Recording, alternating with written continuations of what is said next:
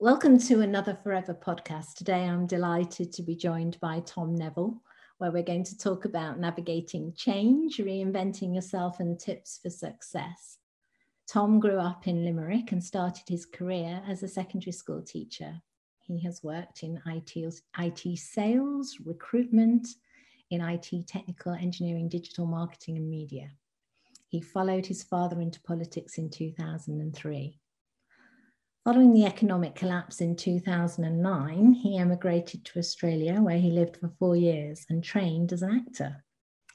Coming back to Ireland, he returned to politics, where he was again elected on the first count in the 2014 local elections and subsequently elected to Dáil Éireann, Irish Parliament for Limerick County on his first attempt in 2016. Following the loss of his seat in 2020 general election and also the Senate election, he resumed his life as an actor and most recently has become active in public affairs, as well as consulting in online marketing and direct sales. So welcome, Tom. Thank you so much for joining me today. No problem. Thank you. So interesting times. How are things in Ireland at the moment? I believe you're 2 weeks into 6 weeks of more restrictions. Is that right? Yeah, it's interesting, uncertain times. All right. Yeah, we're in lockdown, I think, approximately until early December now. A lot of people obviously trying to grapple with lockdown, trying to find that kind of happy equilibrium between economic activity and obviously public safety. So it is a difficult thread or tightrope to try and balance. Yeah, it must be really hard. Well, we'll come back to that a little bit later on if we can, because we can talk about sort of handling this sort of uncertainty and things. So, so you've already led a very full life, Tom, actually, when I read your CV. So, and, you know, you're not even halfway there yet. So plenty to go. God willing. So technology and teaching, acting, recruitment, sales, politics, it's a hugely diverse mix. How did you navigate your way through such different roles? Yeah, it's an interesting question. I mean, I don't know if I proactively navigated my way through those roles or did I reactively navigate my way through those roles and pivot and, you know, react to situations that were thrown at me. I think if you look at the underlying theme or common theme of all those roles, they're all people-oriented roles. So the front of house type roles where you're dealing with people, presentation skills are very much to the fore as well. And I remember being in my early years in college and university, and at the time it was all learning about transferable skills. So you're educated to such a point that your skills can be transferable, that you can adapt to situations and roles as they arise if you have a particular skill set. And I kind of took that literally. I know it's thrown around as a cliche sometimes, but I took that literally myself and I went, okay, I'm going to acquire a certain set of skills from my education and then be able to adapt or move that as I go along through my career. The jobs of today weren't there. Some of them weren't there 10 years ago, let alone 15 years ago or whatever, you know. So I think that was always my mindset. At a very, very young age, it's very difficult to say, look, what am I going to do with the rest of my life? And I was one of those people that didn't know what I wanted to do with the rest of my life. And as things go on, I'm still learning what I want to do with the rest of my life. And I'll probably be 80 years of age going, I wonder what I'm going to do now, you know? And that's just the mindset that I have. And that's personally who I am. So when you ask about how I navigate, I obviously there is a certain amount of being proactive, but there's also a certain amount of reactivity as to what's going on in your environment as well. And you're trying to again find that equilibrium or that balance in both. But I think for me it was having those skills. That's so true, isn't it? You know, we can have plans and you know, clearly defined plans. This year is a case in point, and all of those plans can get thrown out of the window. So it is a case of how we handle change and respond and still make it positive and taking us forward onto something new. And maybe that's what education is such a good thing, you know, is such a good thing for, is that ability to sort of think that way, think creatively. Yeah, I think, look, I'm a huge believer in education, and I think education was completely challenged back in the global financial crash, in which there was a huge amount of white collar unemployment at the time. And also, more importantly, there was a huge amount of tradespeople unemployed at the time. So people with strong qualifications, be it in academia or in the trades, were being made redundant. And everyone was going like, what's all this education for? Like, what we can't get jobs. But I think education, to me, and when I learned from teaching, was teaching people to think for themselves, teaching people to ask why, teaching people to problem solve. That is the big, big key, I think, to what you want to get out of education, is to be able to solve problems, be it personal or professional, that are thrown at you at life, and having that wherewithal to be able to have the tools to ask the questions, have the tools to be able to try and navigate and find the answers, because there is no one size fits all for anybody. But you have those skills and that wherewithal to fall back on in your hour of need. And for me personally, I used those skills and knowledge when it was required. And it also helped me personally as well, you know. And sometimes I think you don't even know you have those resources in you. It's not until you're challenged that those resources are evoked or they come out, and you go, and you may navigate something for 3, 4, 5 months, like people navigating this epidemic or pandemic, like, and then they'll probably sit down at the end of it and go, geez, what did I do in the last 6 months? I got this, how did I get that? And then you start reflecting. But at the time, you're in the throes of it and you just get on with it. You know, the hunger is there. You have to do it. You have to get on with things. And it just kind of happens, you know? Yes. And oftentimes, as I said, I go back to it again, particularly with a pandemic. It's reactive and a reactive nature. And you have, as you say, you have all those tools in your kit that you draw upon. And you can never have enough of those. That's my philosophy. I absolutely agree. Keep adding to them through life. So that brings me into sort of quite naturally the question to ask you, and hopefully it's not too difficult. What do you consider to be your biggest setback to date? You know, Wow, that is a huge open question. I think there's been so many. It's trying to decide which one. But look, I think like everybody else, you have professional and personal setbacks. Like losing my mum a number of years back was a massive setback. I've gone through highs and lows. I've gone from topping the poll in elections to losing in elections. I've been tapped on the shoulder and made redundant in one company to being global salesperson of the quarter in another company, you know. So, but when I cast my mind back, you know, the biggest setbacks for me were also the biggest learning experiences that I had.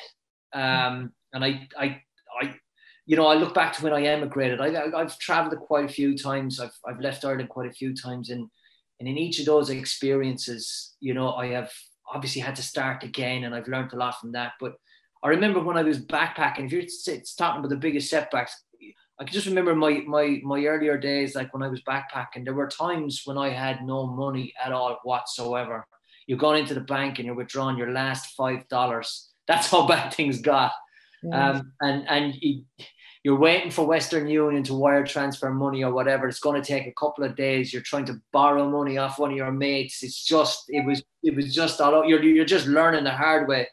And that had a specific effect on me in that it taught me the value of having what I have and to be grateful for what I have, and also how to manage what I have and make it go further.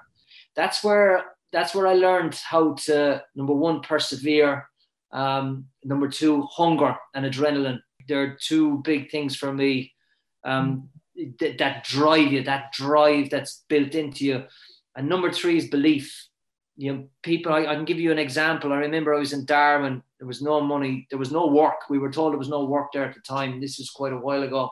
And I just went, right, there's got to be a job here somewhere if you look hard enough. So I remember putting on my backpack, getting my CVs done. And I spent 9 hours a day, every day, just walking, looking for work, putting my CVs in, hustling. And I found a job. I found a job within 10 days in a nice plush, what it was at the time, an internet cafe. Where I worked behind the counter there, and it was a lovely job to have. But it really solidified my thinking where I was that if you work hard enough at looking for what you're doing and you do the right things, that you will get a break. You make your own breaks. You push and push and push. to get that break. And that has worked for me so many times when I've been set back.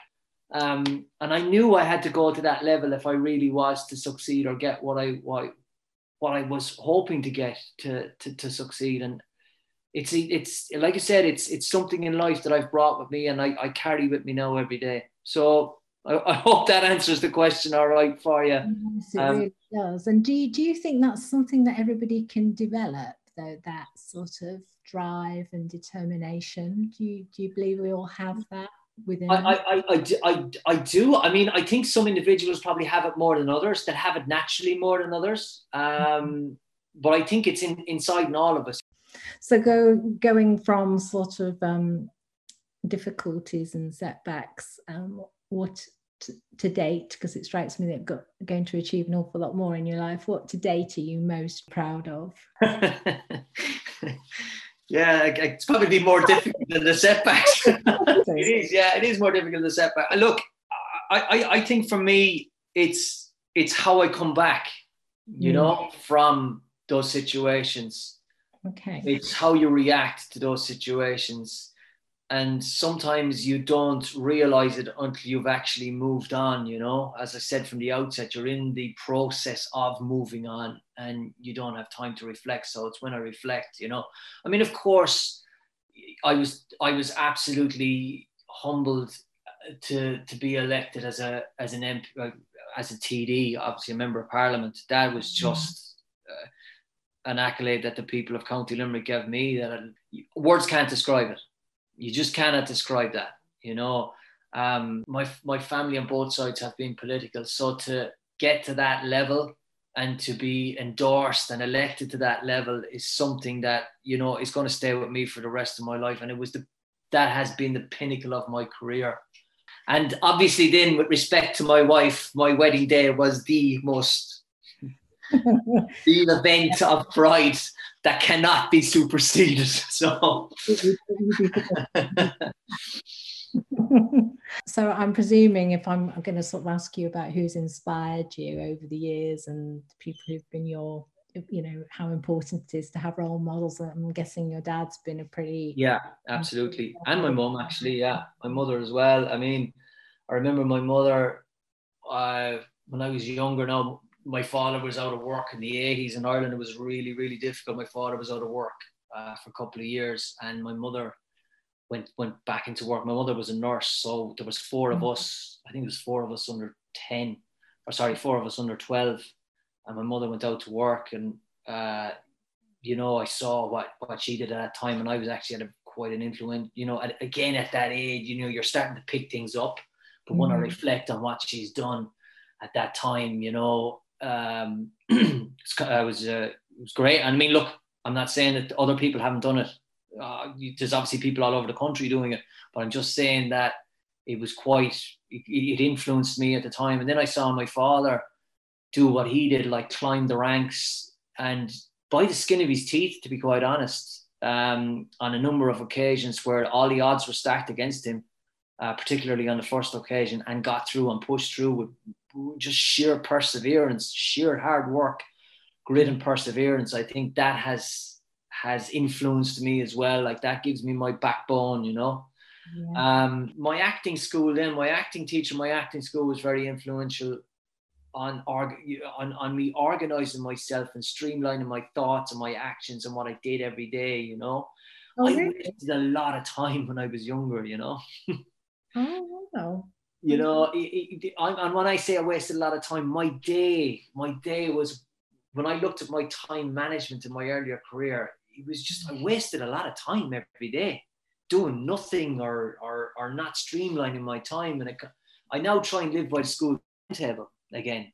You know, we get the school timetable all our lives, and the minute we leave school, we throw out the timetable. Why do we do that? Good point. So you're really good about time management, are you then? Yeah, I'm a real stickler for time management. You know, like at the moment, because I'm kind of working for myself, you have to be. But I just think if you want to get what you want to get out of life, and I'm probably quite compulsive as well. Yeah, time management 101. I just. How do you do that? How do you structure that then? If you're working for a company or whatever, your time is locked in on that day, okay, of where you have to be at work, all right? Whether it be at home. Obviously, it's changed a lot now again, and it's actually pushing people back to manage their own time themselves. But it's time when to answer your emails, when to not, when to answer your phone calls, when to not, you know. And it's also then, right, how much time is set aside for meetings, how much time is set aside for research, you know, and you'll find over a couple of weeks, 4 or 5, you know, how much, you know, what kind of time you set aside for extracurricular activities or your interests or whatever it is, that you'll find over maybe 3 or 4 weeks that you start to hone that, and it starts to get built into you.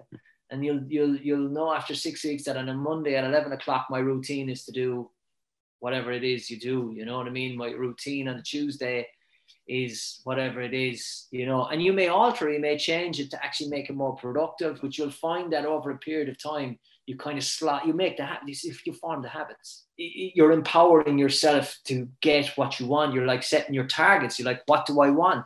You know, do I want a new car? Do I want new presses or new what? You see a lot of people now are trying to put their earnings back into their house. Whatever it is, you know, how am I going to get that? You know, I'm going to have to work X, Y, and Z and get this money, whatever it is, and budget and plan. Or if you do an extra work on the side, or do an extra type of work outside of your mainstream job, you're like going, right, what's my target? How many things do I need to sell or whatever it is to build what it is over 6 months or 12 months or whatever it is to get what I want to get. And then I have something to show for it, you know. For a lot of people now, it'll be like, right, okay, I need to get a job. I need to change. I need to, unfortunately, I've been made redundant, and they're like, well, I'm going to have to find a new job. So how am I going to go about that? How much time every day am I going to put into that? Am I going to have to seek further education? Is that going to cost me? Is there benefits there that I can get because I'm unemployed? And, you know, there's all those things that need to be streamlined that will drive you towards your goal and what you're looking for. Yes. But it's the better you manage your time towards it, the quicker you're going to get there, and the more skills you'll learn. And you'll get a kick from it because you're learning those skills and you're learning that knowledge as you go on. And for me, I just feel more, Liam Gallagher said, if you ever looked at Liam Gallagher, Oasis, favorite band, Oasis, man, I love him, right? Mm-hmm. He says, like, about him for mental health and stuff like that, he runs. He has to go running every day. Every day he's got to go for a jog. He's got to go for a run. And it just sets his mind. He just resets his mind every day. So that would be part of me. I just feel a lot more disciplined when I'm following that time. And I'm not talking about being a stickler for it. Obviously, there's times where you deviate from it because you want to, you have to. But you kind of have that blueprint sitting there all the time, you know? Yeah, I think that morning routine, setting the tone of the day, whatever that looks like for you, is really important, isn't it? And I think more and more people are starting to embrace that. And in some ways, you know, the fact we are more people working from home, it's wonderful. It is empowering because it does give individuals that chance to structure their day and to take charge of their lives, perhaps in a way that they haven't had previously to this. So I just wanted to ask you before we wrap up, a lot of the people of the audience for our podcasts are working day jobs, and they have families, and perhaps they're working to develop a forever business on the side. What advice would you give to them, given your own experience in sales and recruitment? Yeah, good question. Look, the first thing, as I said there from the outset, was time management.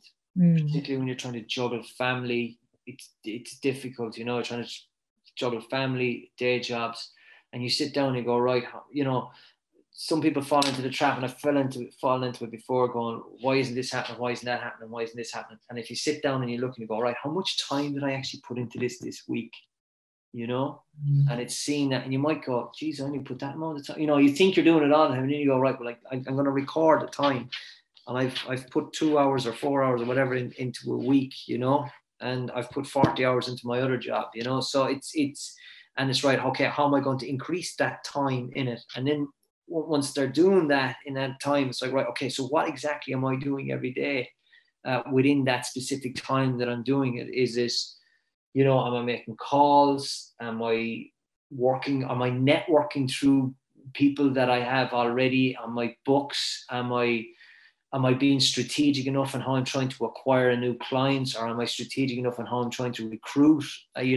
Is there resources within what I have already that I'm utilizing, i.e. I have somebody, who's part of my team. Have I actually sat down and spoke to them about maybe bringing a team member on board? Is there an incentive there for things like that to happen? And then the other side is in relation to the product you're trying to sell. It's okay. Particularly from a proactive point of view, did I do, when I was speaking to people about that product, did I do all the things I could do to sell that product? Did I ask all the right questions? Could I have improved in what I said, or could I have said something different? Sometimes maybe record yourself doing a pitch or whatever it is and go, how would I react to that if I was listening to it? And you can get your own feedback from that. And sometimes, as we said earlier on, it's just honing things slightly, very, very slightly. You can see that success start to increase. It's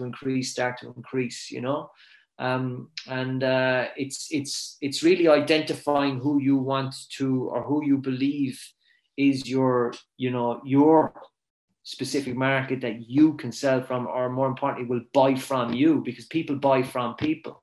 Yes. They don't buy they buy a product, but they buy it from somebody. People buy from people. And it's like, who would most likely buy from me? And have I identified all those, or how can I expand that, or whatever it is? So it's constantly asking yourself those questions for feedback, as opposed to the opposite, which is just keep throwing darts without actually looking at, has that dart landed there? Why did it land slightly to the left? Could I have got it to the right? And it's, some people say about sales, and I was always before, sales is not a process. You just go out and you sell. And I over my career, sales is a process, and it's honing that process, be it whether it's your communication style, the type of people you're interacting with, or who you're targeting. And same with recruitment. Recruitment is the same thing. It's a process. It's constantly analyzing and constantly measuring as best you can. If somebody was doing, I'm going to pick a figure, right? 5 hours, okay, a week. I'm just going to pick 1 hour a day, Monday to Friday, right? They might spend 5 hours making calls, okay? But if those calls are off, or they're not being strategic, they might just go, I'm going to spend 4 hours or 3 hours analyzing what I did in those 2 hours of calls, or 1 hour of calls. And then I'm going to actually hone that, change it, so that when they're making their 2 hours of calls, they might be more productive than 5 hours of calls that they haven't sat down and actually analyzed as to what they could get better. And I think it's honing that all the time. And it becomes osmosis. You become an expert in that then. And once you get that to that level, then all that hard work and that knowledge, you start reaping the reward for. When it comes to recruitment, you know what you're looking for, you know how to present, where you're coming from. Same in the sales process, you know the type of client you want, you know who's going to buy from you. So this has been such an interesting conversation. I could go on all day. I want to just finish up by asking you what your ambitions are for the future. What plans do you have for yourself? Yeah, again, an interesting question, because obviously just up to recently, like up to 8 months ago, I was a TD, and I really, really, really wanted to return as a TD. I had a lot of work left in me that I was going for my second term. There was a lot of work in me that I really wanted to see through or push through, particularly in a government that would have been more stable. The government I was in, was there for 4 years, but it wasn't a very stable government, so I'd like to have had the chance to be in a very strong, stable government to push things through. So there'll always be a political graw in my genetic makeup. I can't help it. It's just part of, as we explained there, from what I've grown up in, I don't know anything different, So look, who knows if an opportunity arises again, right place, right time, and everything kind of clicks together. I'm always going to have that in the back of my mind. Well, I'd love to come back and talk to you perhaps in a year's time, maybe not even that long, because you seem to work at such pace. If people are wanting to know more about you, what's the best way? Yeah, sure. I'm on LinkedIn. Yeah. You can find me under Tom Neville. It's linkedin.com/IN/Neville Tom. Yeah. No problem accepting. I'm not one of these people that doesn't accept connections. I always accept connections. You can never be too connected with people, and just to be able to share knowledge, networks, you know. I'm also on Instagram, so you'll find me on Tom Neville Insta as well on Instagram. Okay. So you'll be able to see the lighter side of me there. Oh, is that where all your creative stuff comes out on your Instagram, is it? Or a bit of messing on the weekend, who knows? Excellent. Well, we're all curious now. Well, Tom, thank you ever so much for your time today. I'm really so grateful. Yeah, and thank you for having me. Oh, it's been my pleasure, honestly. I hope to have you again. Best of luck to all your listeners. All right. Thank you so much, Tom.